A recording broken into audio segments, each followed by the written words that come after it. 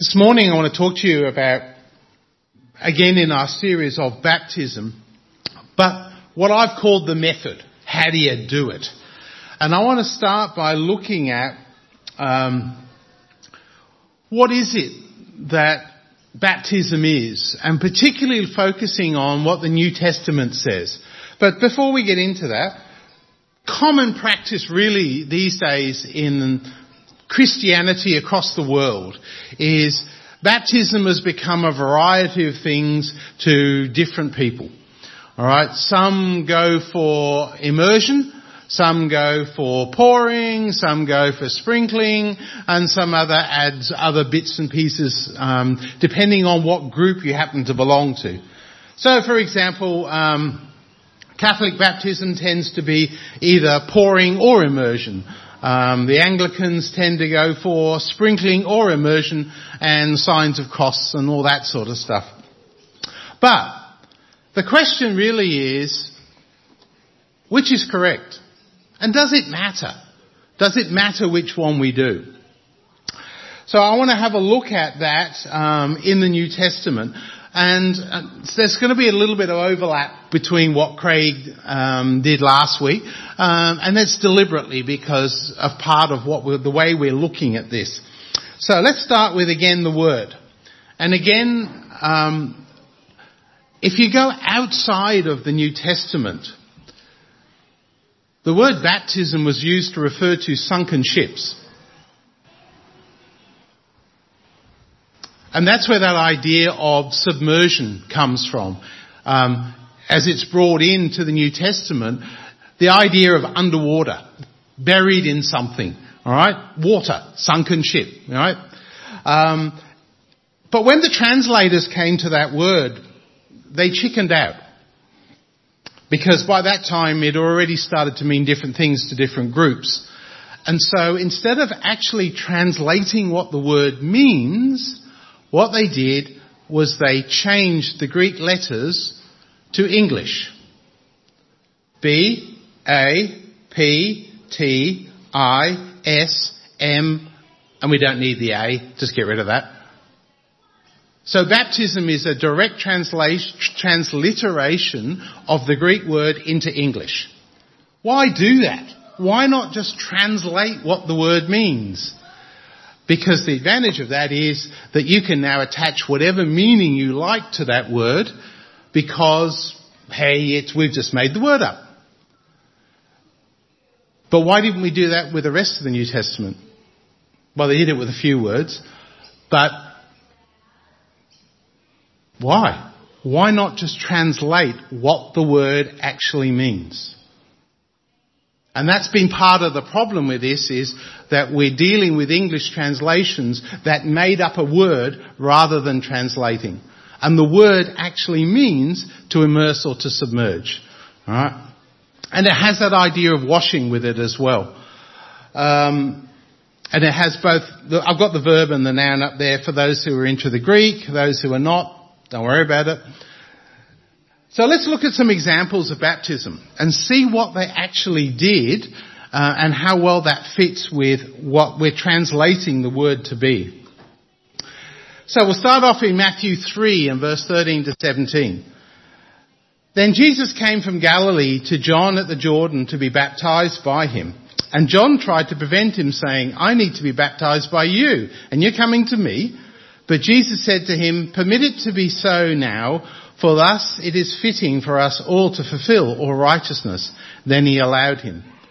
When he had been baptized, Jesus came up immediately from the water, and beheld, the heavens were opened to him, and he saw the Spirit of God descending like a dove and alighting upon him. And suddenly a voice came from heaven saying, this is my beloved Son, in whom I am well pleased. So this is when John the Baptist Jesus came to him to be baptized. And I wanted you to make note of the language that is used. Jesus, after the baptism, came up from the water. He was standing in it. And he came out of that water. Another example we have is in John chapter 3.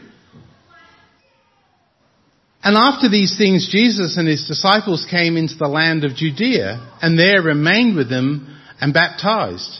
Now John also was baptizing in Aenon near Salim, because there was much water there, and they came and were baptized. And again, notice the qualification that was given for John. He baptized there. Why? Because there was much water. And again, you think about the idea of when he baptized Jesus, where Jesus was in the water and then came on out. You would need much water to get in the water and then come on out. Alright? And it's significant for when we're talking about baptism being immersion. If you were sprinkling a few drops on somebody, why do you need much water? You just need a little bowl. Alright? Or well, that'll do. Same with pouring. Why do you need much water? Why do you need to get in the water? Alright? It fits much better with that idea of immersion. And again, another example in Acts, and this one is the Ethiopian who's travelling in the chariot. And so the eunuch answered Philip and said, I ask you, of whom does the prophet say this, of himself or of some other man? And he's reading Isaiah 53. Then Philip opened his mouth and beginning at the scriptures preached Jesus to him. Now as they went down the road they came to some water and the eunuch said, See, here is water. What hinders me from being baptized? Then Philip said, If you believe with all your heart you may. And then he answered and said, I believe that Jesus Christ is the Son of God. So he commanded the chariot to stand still, and both Philip and the eunuch went down into the water, and he baptized him. Now when they had come up out of the water, the Spirit of the Lord caught Philip away, so that the eunuch saw him no more, and went on his way rejoicing. And so again, notice the process. Stopped, went down into the water, baptized, came out of the water. All right? Very crude artwork on the idea on the other side, but it fits very much with that idea of what does the word mean? The word means to immerse. All right? And that's what they did. They went into the water, got them under the water, came out again. All right? And literally it came out of the water. And the second part there, notice I've translated rather than used the English word. It means he went down into the water and he was immersed and then he came up out of the water. All right? And it fits with that language that is used in the examples. So both in the examples of Jesus and of the eunuch, you can see they physically were in the water, and that fits well with that idea of the word meaning immerse or submerge. Another example, and this one doesn't give you quite as much detail, but again it does highlight the fact that they were near a lot of water. And on the Sabbath day, we went out to the city, to the riverside, where the women were customarily made, where prayer was customarily made. And we sat down and spoke to the women who met there. Now a certain woman named Lydia heard us. She was a seller of purple from the city of Thyatira, who worshipped God. The Lord opened her heart to heed the things spoken by Paul, and when she and her house were baptized, she begged us, saying, If you've judged me to be faithful to the Lord, come to my house and stay. And so she persuaded them. And again, notice it was by a river. So again, where did they get baptized? Well, river's right next to them. Doesn't state much in the actual process in that one. It just notes that they were near a river. So just in looking at some of the examples of the usage, you can see that the meaning of the word fits with the practice that they had. But remember, it's not just about getting wet. When you look at the way it's used in Acts 2, which is when baptism in the church started, it says, Therefore let all of the household of Israel know assuredly that God has made this Jesus whom you crucified, both Lord and Christ. Now when they heard this, they were cut to the heart and said to Peter and the rest of the apostles, Men and brethren, what shall we do? And Peter said to them, "Repent, and let every one of you be baptized in the name of the Lord Jesus Christ for the remission of sins, and you shall receive the gift of the Holy Spirit. For the promise is to you and to your children and to all who are far off, as many as the Lord will call." Now, one of the things that I used to do when I was a kid was we used to go to the local swimming pool. And having two brothers, dunking each other under the water was a common practice while we were at the swimming pool. Does that mean I was baptized? In the sense of the word, yes, we got submerged in water. But other than that, it's like we got wet. All right? Can you see when we talk about baptism in the sense that it's used in the New Testament is linked to this idea of conversion, and it follows a pattern. That idea of belief and expressing belief, we saw that with the eunuch. The confession, recognition of sins, repentance, that change of mind, and then baptism as a response to that. And when you look at 1 Peter ties it directly to salvation, but notice the way that it's described in 1 Peter. "For Christ also suffered once for sins, the just for the unjust, that he might bring us to God, being put to death in the flesh, being made alive by the Spirit, by whom also he went and preached to the spirits in prison, who formerly were disobedient, where once the divine long-suffering waited in the days of Noah, while the ark was being prepared, in which a few, that is 8 souls, were saved through water. There is also an antitype which now saves us, baptism, not the removal of the filth of the flesh, but the answer of a good conscience towards God through the resurrection of Jesus Christ." So baptism is a response. It's something that we have considered and therefore do in response to what God has done. So it needs to be done in the right context to be other than having a wash. All right? Otherwise, if you duck down in the bath, all right, that doesn't save you, because it's part of that process. All right? So it's not just that you need to be immersed, but you need to do it in the right process as far as to achieve that result of salvation. So it's more than just bathing or washing. It's that response to God which now saves us. Now, the other part of this which I want to bring up as part of the idea of immersion is when we look at the way baptism is used, particularly, I'm going to focus on Romans in this passage, there's a spiritual link to Christ in this process. It's not just about us. And you see it particularly in Romans 6. There's another passage that I'll refer to, but this is one of the key ones that goes through and explains it. "What shall we say then? Shall we continue in sin that grace may abound?" And the idea that question came out of was in the previous chapter where sin abounded, grace abounded even more. So the obvious answer is, well, it's sin so that grace abounds even more. No, certainly not. "How shall we who died to sin live any longer in it? Or do you not know that as many of us were baptized into Christ Jesus were baptized into his death? Therefore we were buried with him through baptism into death. And just as Christ was raised from the dead by the glory of the Father, even so we should walk in newness of life. For if we've been united together in the likeness of his death, certainly we shall be in the likeness of his resurrection. Knowing this, that our old man was crucified with him, that the body of sin might be done away with, that we should no longer be slaves to sin." So notice that parallel. Jesus physically died on the cross. Us, we've died to that old way of life. Jesus physically buried. Us have been again buried, but this time in water. All right? Jesus raised, brought back from the dead.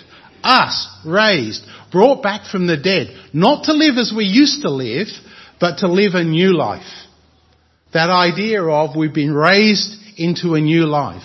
So what we do through our conversion process mirrors what Christ did for us. All right? And we go through that same transformation in dead to the old, bury it, and now we come up again and walk in a new life. All right. And so in a diagram, it looks like this. And yes, I know that Jesus was buried in a tomb and it was above ground, but you get the idea. All right. Died, buried, resurrected. Us. Old life died. We die to it. We're buried and we're raised to walk in a new life. And just think about it. You don't bury someone by sprinkling a bit of dirt on them. All right? That's not burial. You don't pour a bit of dirt on them. That's not burial. It's that idea of being immersed, put under. Similar sort of idea comes up in Colossians. And this one it brings in the idea of circumcision. In him you were also circumcised with a circumcision made without hands, by putting off the body of the sins of the flesh by the circumcision of Christ, buried with him in baptism, in which you were also raised with him through faith in the working of God, who raised him from the dead. And you, being dead in your trespasses and the uncircumcision of your flesh, he has made alive together with him, having forgiven you all trespasses, having wiped out the handwriting of requirements that was against us, which is contrary to us, he has taken it out of the way, having nailed it to the cross.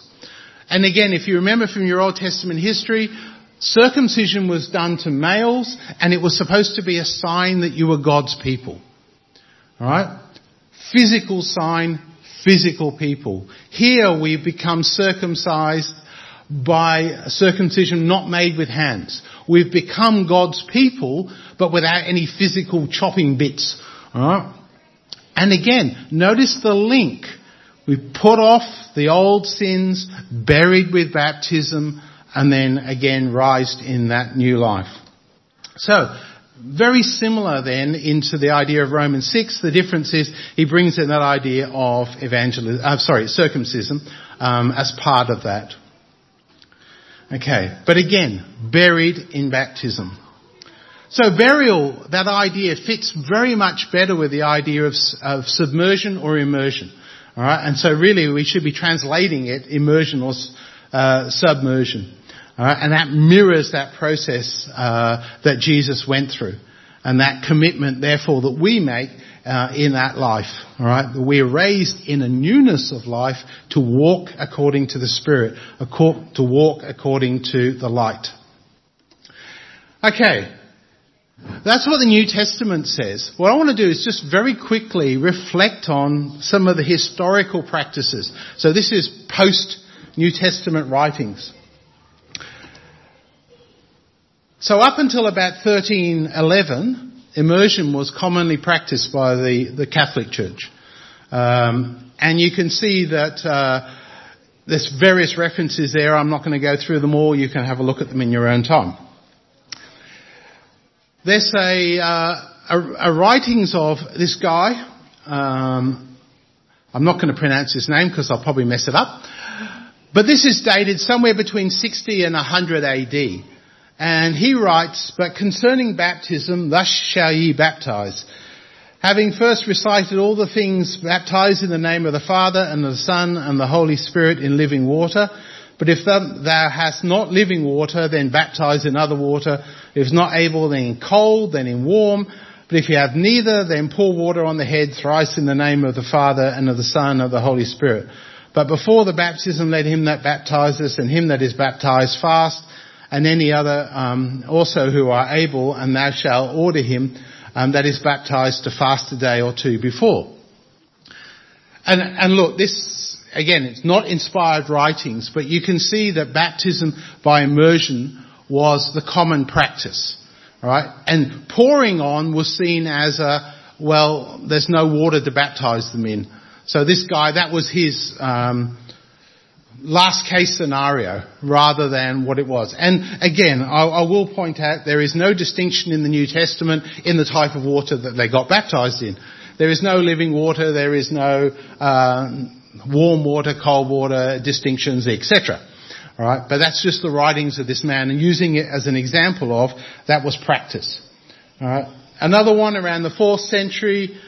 This guy John. Now he's talking. He says, "When we immerse our heads in the water, the old humanity is buried as in a tomb below and wholly submerged forever." And I won't read all of it, but again, that idea of immersion. When we immerse. Now he's talking about the head. I don't know whether they did the rest of it, but again, that idea of immersion was common practice in there. So where did things like sprinkling and stuff come from? It's actually a reference to some Old Testament stuff, like Isaiah 52. And in here particularly, in verse 15, he talks about, "So shall he sprinkle many nations. Kings shall shut their mouths at him. For what he has not been told them, they shall see, and what they have not heard, they shall consider." Now, in the Old Testament, sprinkling was part of the sacrifice mechanism. And you think about it in the temple, when the sacrifices were made, and I've got a reference here in Exodus 24, and it says, "And Moses wrote all the words of the Lord, and he rose early in the morning and built an altar at the foot of the mountain and 12 pillars according to the 12 tribes of Israel. Then he sent young men of the children of Israel who offered burnt offerings and sacrificed peace offerings of oxen to the Lord. And Moses took half the blood and put it in basins, and half the blood he sprinkled on the altar." So that's kind of where it's coming from. It was that cleansing under the Old Testament of things like sprinkling blood on the altar. All right? The problem is, it's a different word. When you look at the translation in the New Testament, it doesn't use the word sprinkling. Yes, it does appear in Hebrews, but in Hebrews, the sprinkling word is done in reference to what was done under the Old Testament. And the idea of how the covenant was established under the Old Testament, right? By the sprinkling of blood. And so, if you want to use that reference in reference to the New Covenant was also established in blood, right? But it's got nothing to do with the baptism process. It's a completely different word. All right. The other one that comes up occasionally is Hebrews 9:8-10, and in this one, the second last line is translated various baptisms, and again, the Holy Spirit indicating this, that the way into the holiest of all was not yet made manifest while the first tabernacle was still standing. It was symbolic for the present time in which both gifts and sacrifices are offered, which cannot make him who performed the service perfect in regard to the conscience. What's he talking about? He's talking about the Old Testament sacrifice system. They had the tabernacle, which was a representation, a shadow of the real one that sits in heaven with God. The stuff they did under the Old Testament, he describes as cannot make him who performed the service perfect in regard to conscience. Why? Because the Old Testament sacrifices were seen as a temporary thing until the coming of Christ. Read Galatians, talks about that a lot. All right? But the idea of concerned only with foods and drinks and various washings and fleshly ordinances opposed until the time of Reformation. So what was the Old Testament sacrifices about? Foods, drinks, various washings and fleshly ordinances. It's not a reference to baptism, New Testament baptism. It's a reference to what they were doing in the Old Testament practice. And again, the word is different. Here it is actually used of ceremonial washing, the purification that the priests had to go through as part of their Old Testament sacrifices. So again, it's a reference to what was done under the Old Testament. So you can't translate that word immerse because it's not the same word. It's washing. Right? So under the New Testament, it's different to what they did under the Old Testament. And so it's not valid to sort of pull things out of the Old Testament and say, well, we can do that over here. Because that's not what the word means. And it's the distinction between the old and the new. So, in conclusion, the definition of the word is to immerse, to submerge, etc.